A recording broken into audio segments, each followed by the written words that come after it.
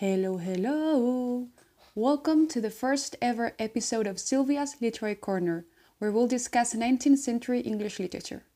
My name is Sylvia, and today we will be talking about the one and only Edgar Allan Poe.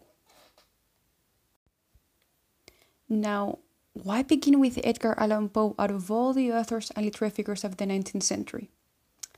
Well, I could give you a myriad of reasons why he is the first of many authors to come, but it all boils down to him and I sharing a birthday, which, by the way, I love to introduce in every conversation that his name pops up. Like, I truly feel blessed to have been born on the same day as this literary genius. Thanks, universe. Besides, ever since I discovered his famous poem, The Raven, I have been completely in love with this amazing author, and my love for him did nothing but grow once I found out this curious bit of data. So, without further ado, let's dive into it.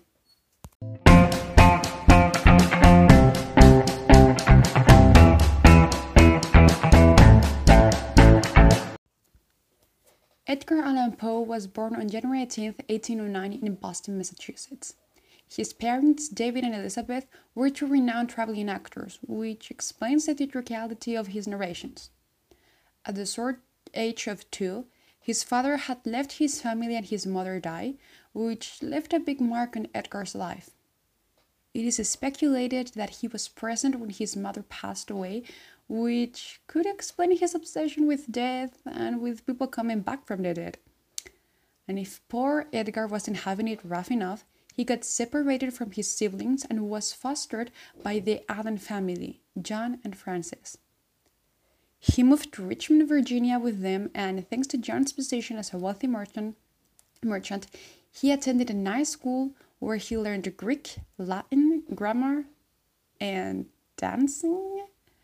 On January 7th, 1812, Edgar was baptized as Edgar Allan Poe. Dun dun dun! He started writing poems at the age of 14. Tints of his dark and macabre style already present. But don't be fooled by this idea of Poe as an antisocial, sickly and crazy guy. Although they may be true to some extent, he was actually a pretty athletic teenager. I mean, on the summer of 1824, he swam up 7 miles up the James River against a heavy tide. What sickly person does that? Wait, never mind, because you have to be crazy to even attempt to do that. So, scratch what I've just said. He was crazy. On 1826, when he was 17 years old, he entered Virginia University to study languages. Yet another thing Poe and I share, since I also studied languages. But he was forced to drop out. The relationship with his stepfather had always been complicated, and when he started limiting the money that went to Poe's pocket, he was forced to gamble to try to pay his debts. In the end, he ended up with even a bigger debt, so at that point he had to withdraw from uni. And just to make things worse, that summer he went to visit his childhood sweetheart, Elmira Royster, only to be dumped by her for a wealthier man. A year later, he enrolled in the army under a false name, Edgar A. Perry, and he was actually pretty good at it. In less than 2 years, he became a sergeant major for artillery, which was one of the highest ranks he could aspire to. It was during his years at the army where he published his book of poetry, Tamerlane and Other Poems, under the pseudonym A Bostonian. He really liked being in the army, and he wanted to be promoted and create a name for himself, but his plans changed when his stepmother died from the same respiratory disease as his biological mother. Her death sent him out of control, his behavior became erratic and rebellious, and he tried to do everything in his power to get kicked out of the military school his father had enrolled him, in a feeble attempt to make amends with Poe. Their relationship only got worse when in 1830, Poe found out that not only had John remarried without telling him, but that he had had children out of wedlock. This was the last straw.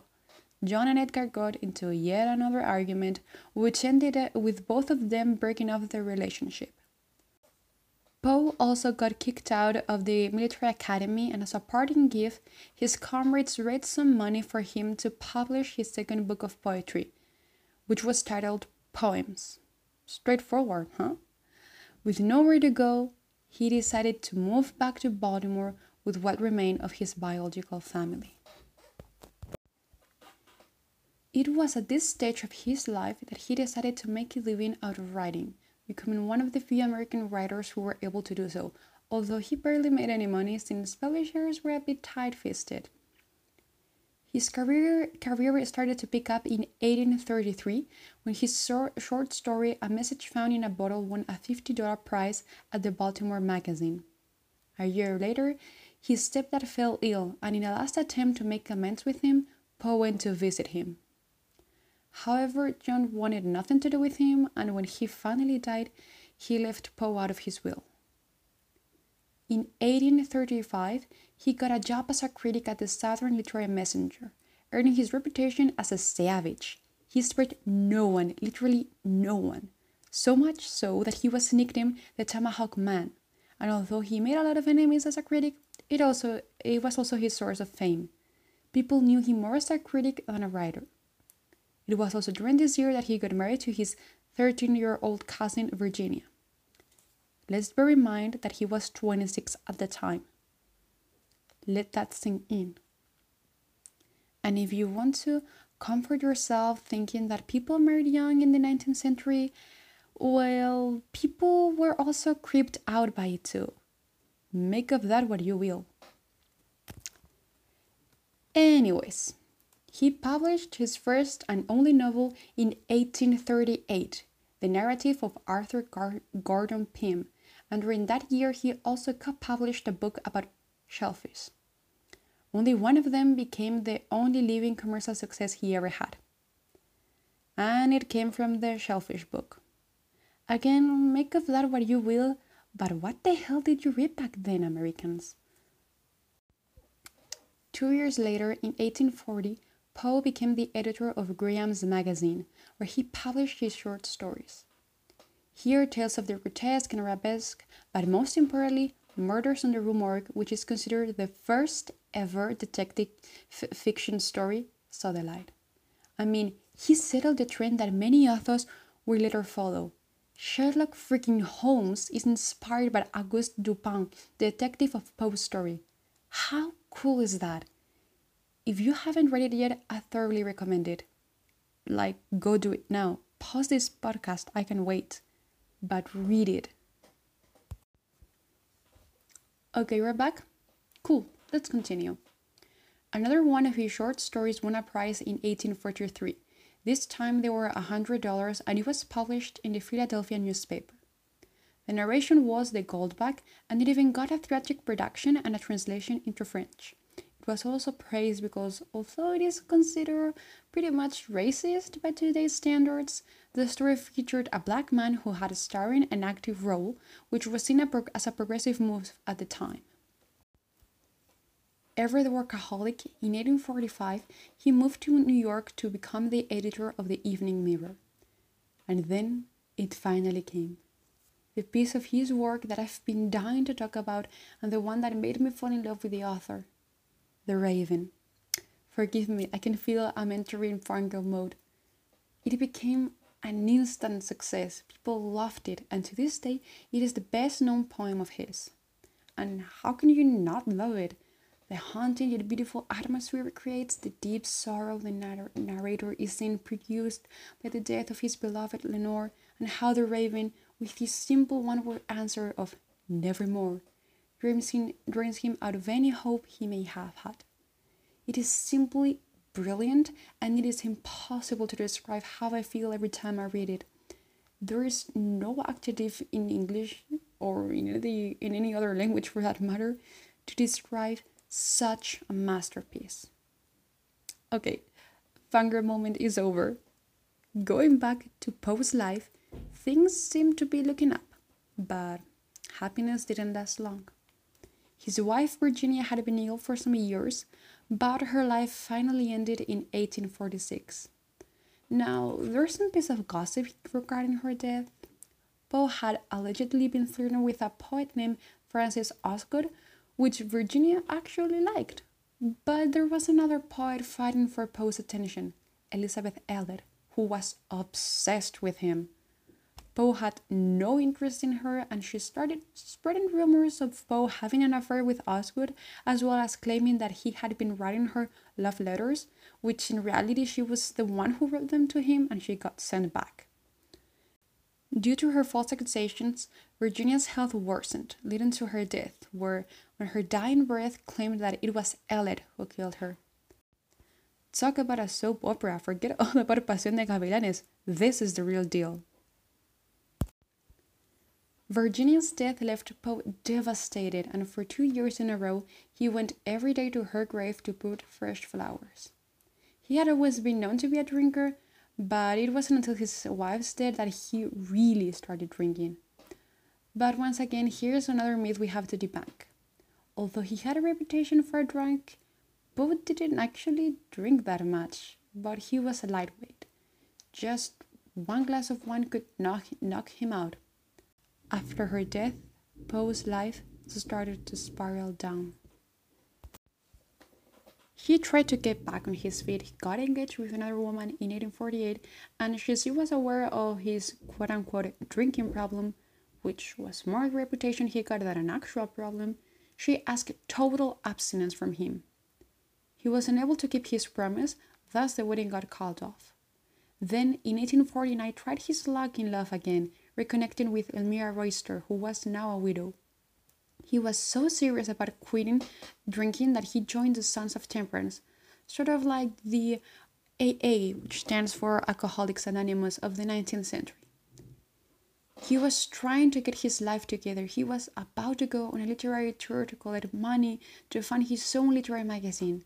Things were starting to look up. But then, we finally arrive at the most bizarre event of Poe's life, his death.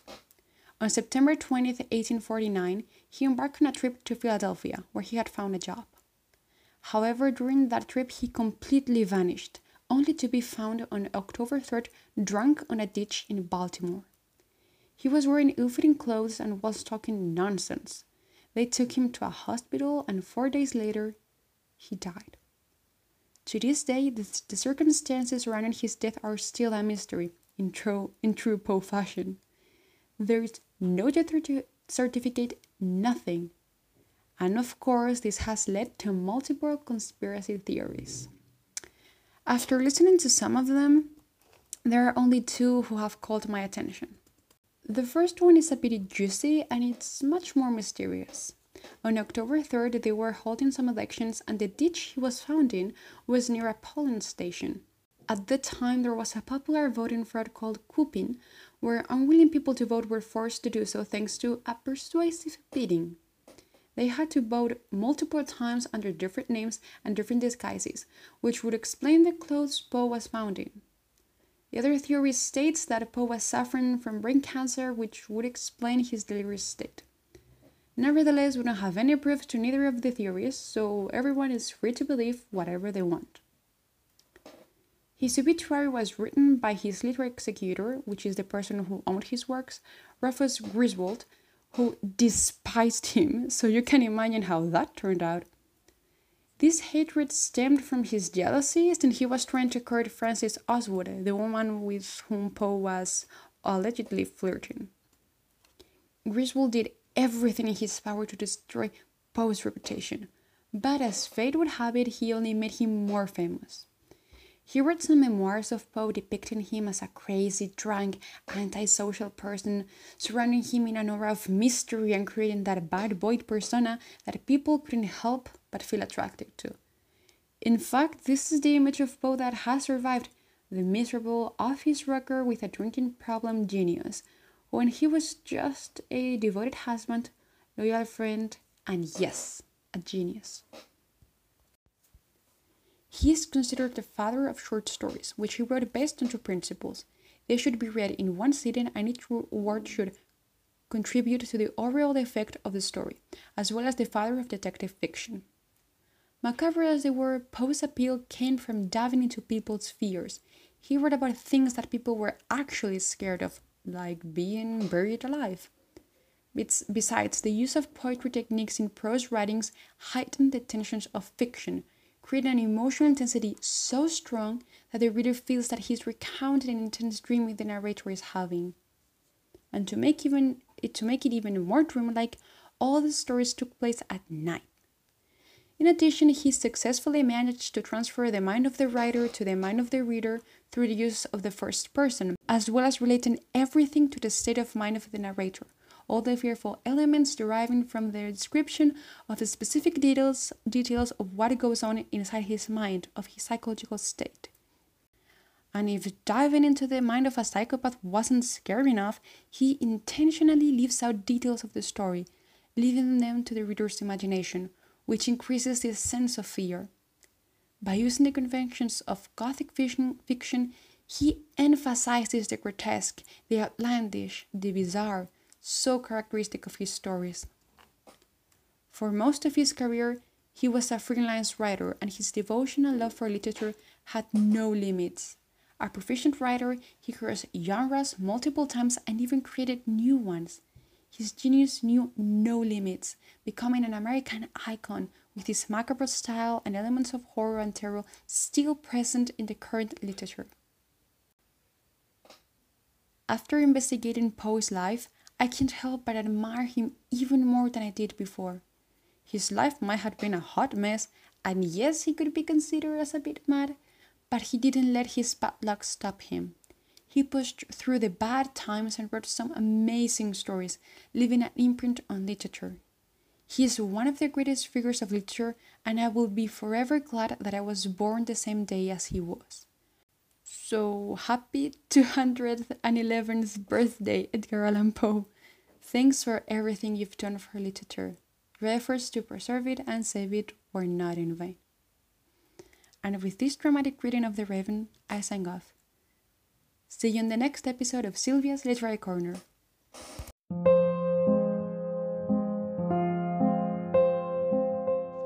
Once upon a midnight dreary, while I pondered, weak and weary, over many a quaint and curious volume of forgotten lore, while I nodded, nearly napping, suddenly there came a tapping, as of someone gently rapping at my chamber door. "'Tis some visitor," I muttered, tapping at my chamber door, only this, and nothing more.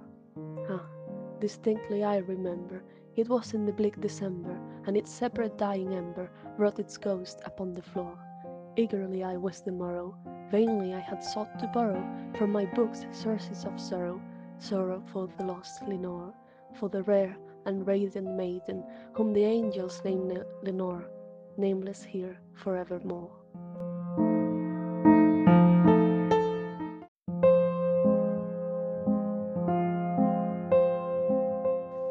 And the silken sad uncertain rustling of its purple curtain thrilled me, filled me with fantastic terrors never felt before, so that now, to still the beating of my heart, I stood repeating, "'Tis some visitor entreating entrance at my chamber door, some late visitor entreating entrance at my chamber door.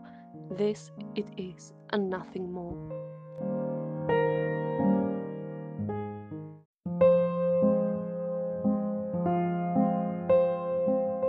Presently my soul grew stronger, hesitating then no longer. "Sir," said I, "or madam, truly your forgiveness I implore, but the fact is I was napping, and so gently you came rapping, and so faintly you came tapping at my chamber door, that I scarce was sure I heard you.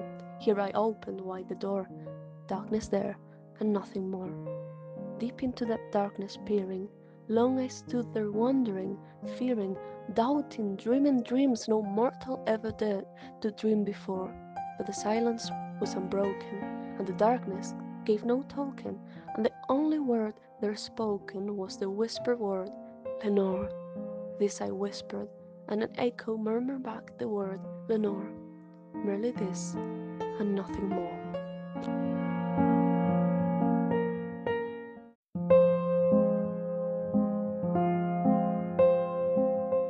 Back into the chamber turning, all my soul within me burning, soon I heard again a tapping, somewhat louder than before. "Surely," said I, "surely that is something at my window lattice. Let me see, then, what there it is, and this mystery explore. But let my heart be still a moment, and this mystery explore. 'Tis the wind, and nothing more."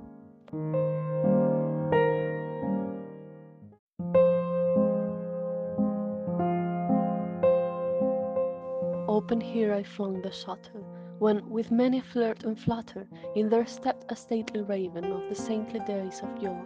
Not the least obeisance made he, not an instant stopped or stayed he, but, with mien of lord or lady, perched above my chamber door, perched upon a bust of Pallas, just above my chamber door, perched and sat, and nothing more.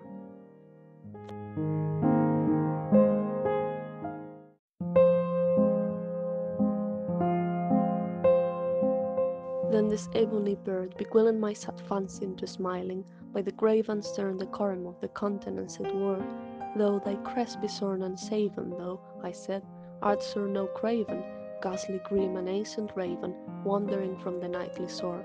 Tell me what thy lordly name is on the night's Plutonian shore, quoth the raven, nevermore. Much I marvel this ungainly fowl, to hear discourse so plainly, though its answer little meaning, little relevancy bore. For we cannot help agreeing that no living human being ever yet was blessed with seeing bird above his chamber door, bird or beast upon the sculptured bust above his chamber door, with such name as Nevermore.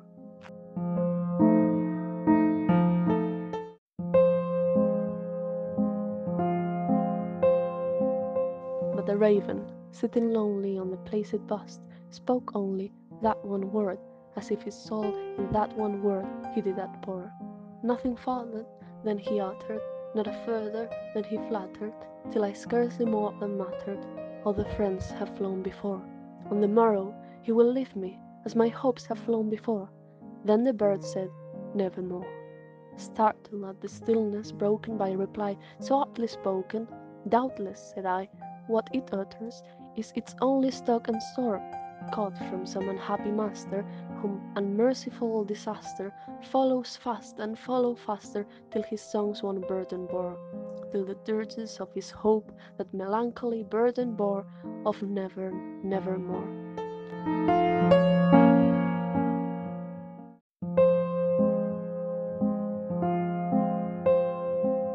But the raven still beguiling all my sad soul into smiling, straight I will a cushion sit in front of bird and bust and door. Then, upon the velvet sinking, I betook myself to linking fancy unto fancy, thinking what this ominous bird of yore, what this grim, ungainly, ghastly, gaunt, and ominous bird of yore meant in croaking, nevermore. This I sat engaging gazing, but no syllable expressing to the fall whose fiery eyes now burned into my bosom's core. This and more I sat divining, with my head at ease reclining on the cushion's velvet lining that the lamplight gloated o'er, but whose velvet violet lining with the lamplight gloating o'er, she shall press nevermore.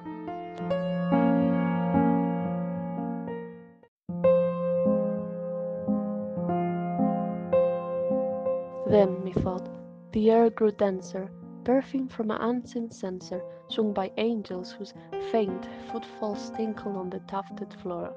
Wretch, I cried, thy God had lent thee, by these angels he had sent thee, respite and nepenthe from thy memories of Lenore. Quaff, oh quaff this kind nepenthe, and forget this lost Lenore. Quoth the raven, nevermore. Prophet, said I, thing of evil, prophet still, if bird or devil, whether a tempter sent, or whether a tempest tossed thee here ashore, desolate yet all undaunted, on this desert land enchanted, on this home by horror haunted, tell me truly, I implore, is there a bulb in Gilead? Tell me, I implore, quoth the raven, nevermore.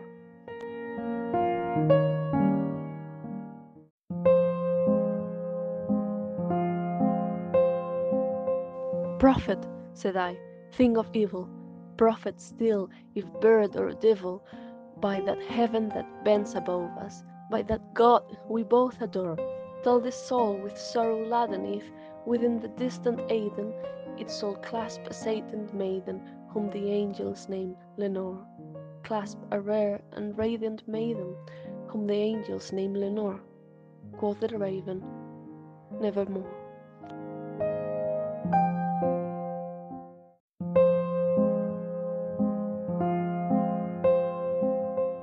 Be that word or sign of parting, bird or fiend, I shrieked, upstarting, get thee back into the tempest and the night's Plutonian shore.